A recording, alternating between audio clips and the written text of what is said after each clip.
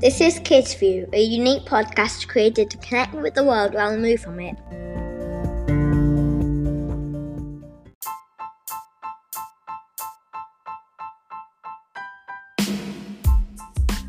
Welcome back to Kids View. I had to take a little break because I'm back to school and remote learning is no joke. I don't know about you, but my parents are all over me about screen time and the podcast just went to the side a bit. This episode, I wanted to talk a bit about these virtual challenges that are flying. Some of them are just for fun or they are really funny, and some are for a cause or to raise money for something.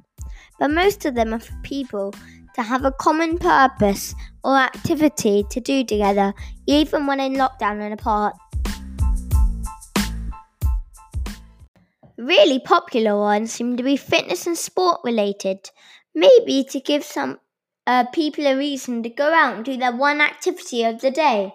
I read about a scout group in England that climbed the stairs inside their houses, separately of course, and in total they climbed higher than Mount Everest. I thought this sounded really cool and I proposed a challenge to my form teacher for our form. Shout out to 5A. If we each did 1.3 miles or something like running or a bike ride, then 5A would have completed the marathon.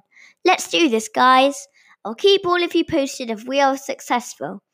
I guess now's a good time to set a challenge. For one, you probably have more time on your hands. Or at least we did before school started back up again. But what challenges could you do? Either together, but apart, with your friends or something that you just want to do with yourself. I asked some friends what challenges they were setting for themselves. Here are a few good ones. One challenge I've been doing is I've been trying to play the piano half an hour every day, and I've tried to run up my stairs 100 times every day. Thanks, Dylan. Those are good ones. Hi, I'm Leon, and the challenge I really want to do is I really want to become like a professional skateboarder. So what I'm doing is I'm making custom skateboard decks, like the things you ride on. Those are skateboard decks.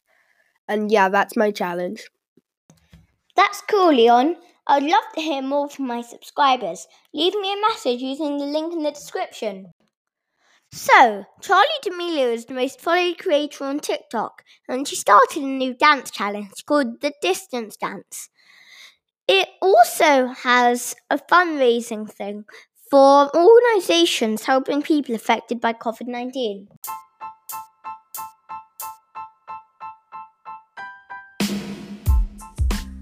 I'm not sure I'll learn the dance, but check it out. Stay busy, stay connected. That's it for today. Leave a review, subscribe, and check back for the next episode of the Kids View podcast.